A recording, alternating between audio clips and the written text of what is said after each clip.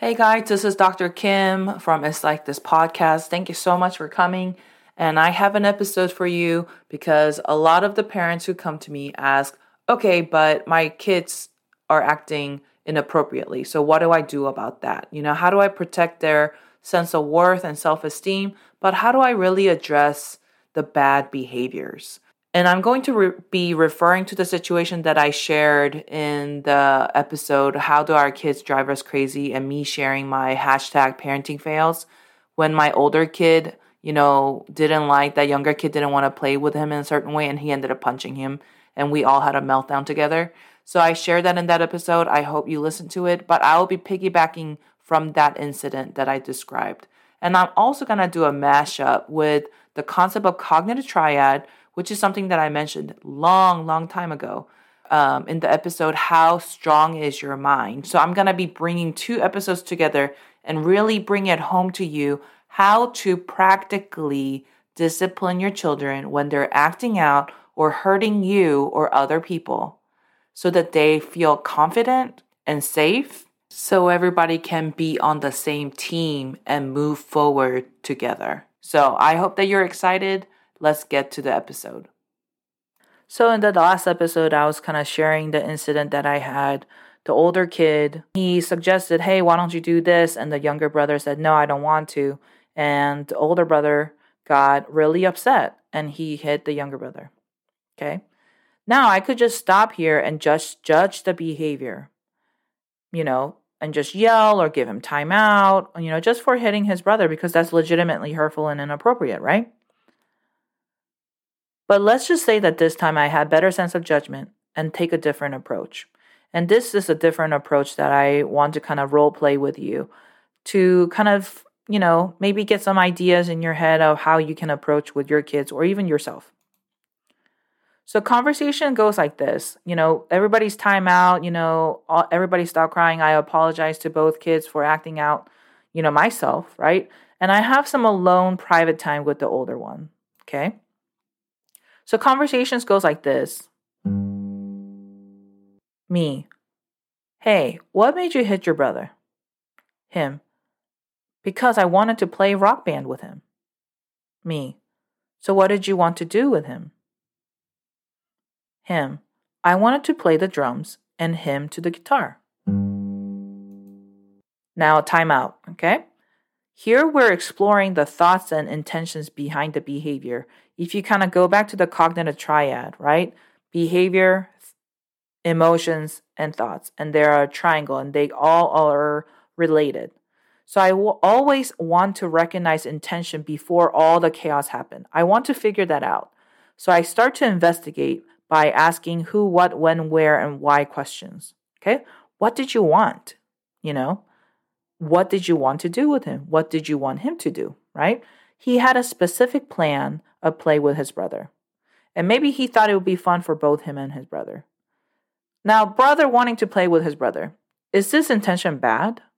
Is this something to quench the life out of?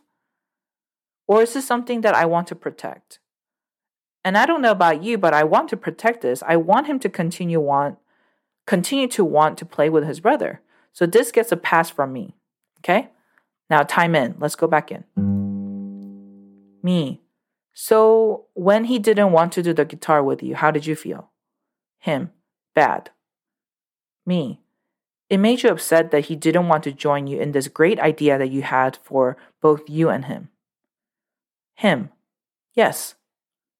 Me. You wanted to play with him, but he didn't want to, so it hurt your feelings. Him. Yes. Me. I'm so sorry that you intended to play with him, but didn't go your way. I get upset too if I had a plan with your dad and he doesn't want to do it. So I definitely understand, and that feeling is okay. So this enters the understanding, investigating the emotions right behind hitting him, right?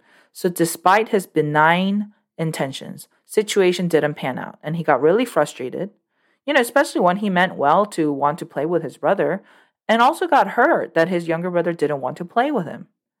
So here I empathize that there are many times that I had specific plans and got hurt when it didn't go my way. And planning is not bad, right? But hurting others when plans don't go your way is not helpful, it's hurtful. Little asterisk here. Now, I know my son. I know that he's very detailed and very specific in his plans. He does not like it when what he pictured doesn't exactly pan out. But knowing your kid can be a double-edged sword. You can choose to protect his character and how he is, or you can choose to attack it. I could judge his character and say, "You're such a control freak," or "You're so bossy. Why are you always telling people what to do?" But then I'm bringing shame to who he is. Just because he's detail oriented and planning doesn't mean that he's control freak and bossy. Ouch! I definitely want to avoid that. Or I could shame his emotions, say, why did you get mad? You can't respect what other people want to do.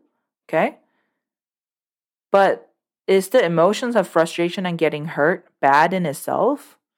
Is he allowed to feel frustrated or hurt?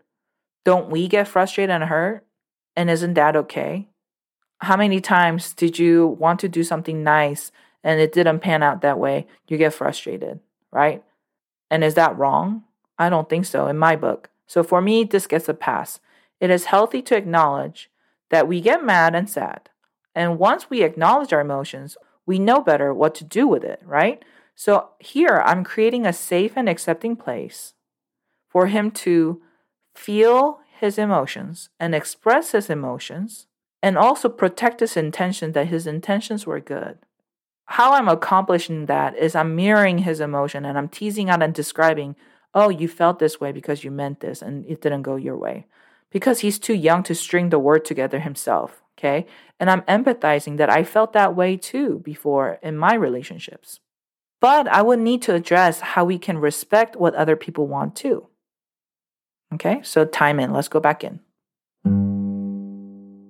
Me.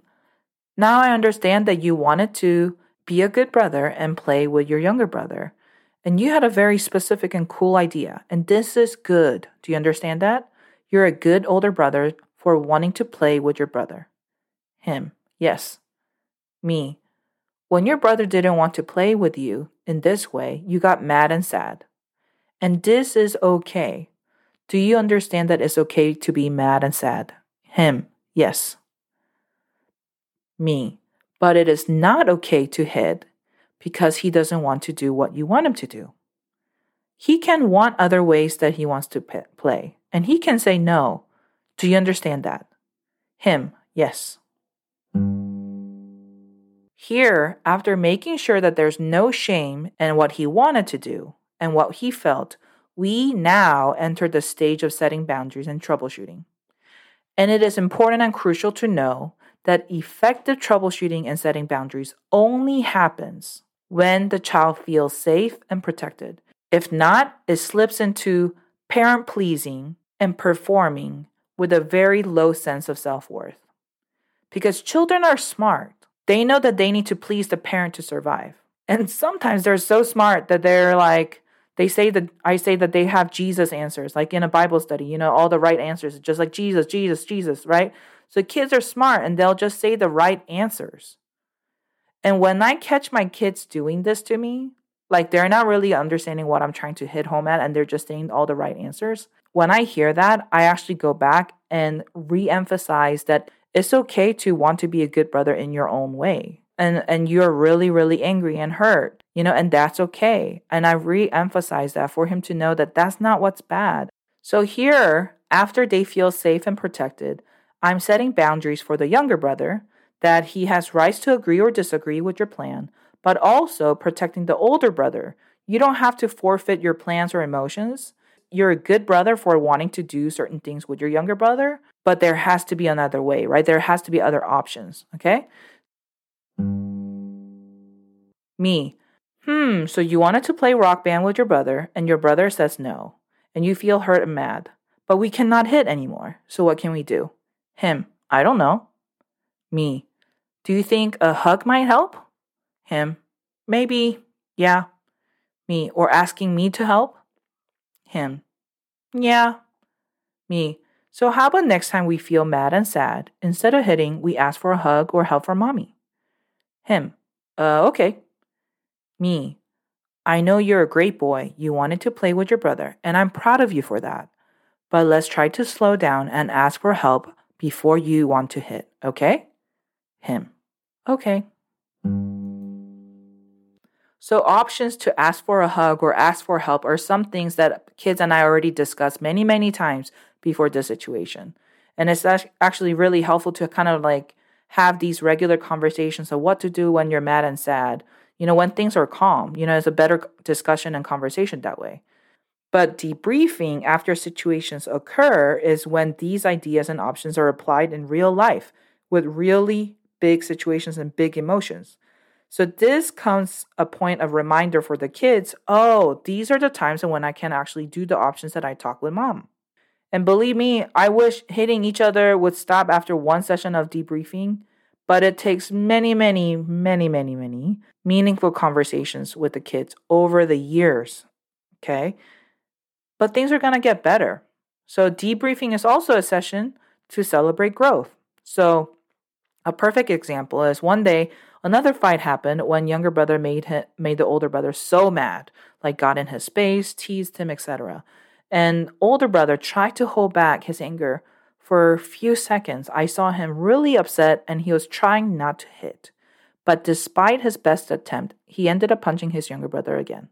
But when we debriefed this time, I said the same kind of approach as I did in the script before, but this time I recognized and praised his intention and discipline, however short, to prevent hitting. So I said, you know what? I saw you holding back your fist and you waited a few seconds and he was not stopping, so you punched him anyways, but I saw you wait and that was really good. So now he knows what was really good and will do that more often. So this is when all the work that you put in between situations, it's going to hit real. It's going to hit home for the kids. And this is the practical part, practice part. So now I'm going to give you the most effective and powerful bonus point. Okay? Time in. Let's go back to the script. Me. Hey, can I share something with you? Him. What? Me. When I was young like you, I used to hit my brothers too, especially when they didn't do what I wanted them to do. Him. What? You did? Me. Yeah. And you know what else? Him. What? Me. It never made me feel better. It just hurt me and hurt them. Him. Oh. Me. Mommy made mistakes and still make mistakes. You know how mommy and daddy yell sometimes? Yeah. Me. And it's okay to make mistakes, but it's important to learn from it and try again, okay? Him. Yeah, I got it.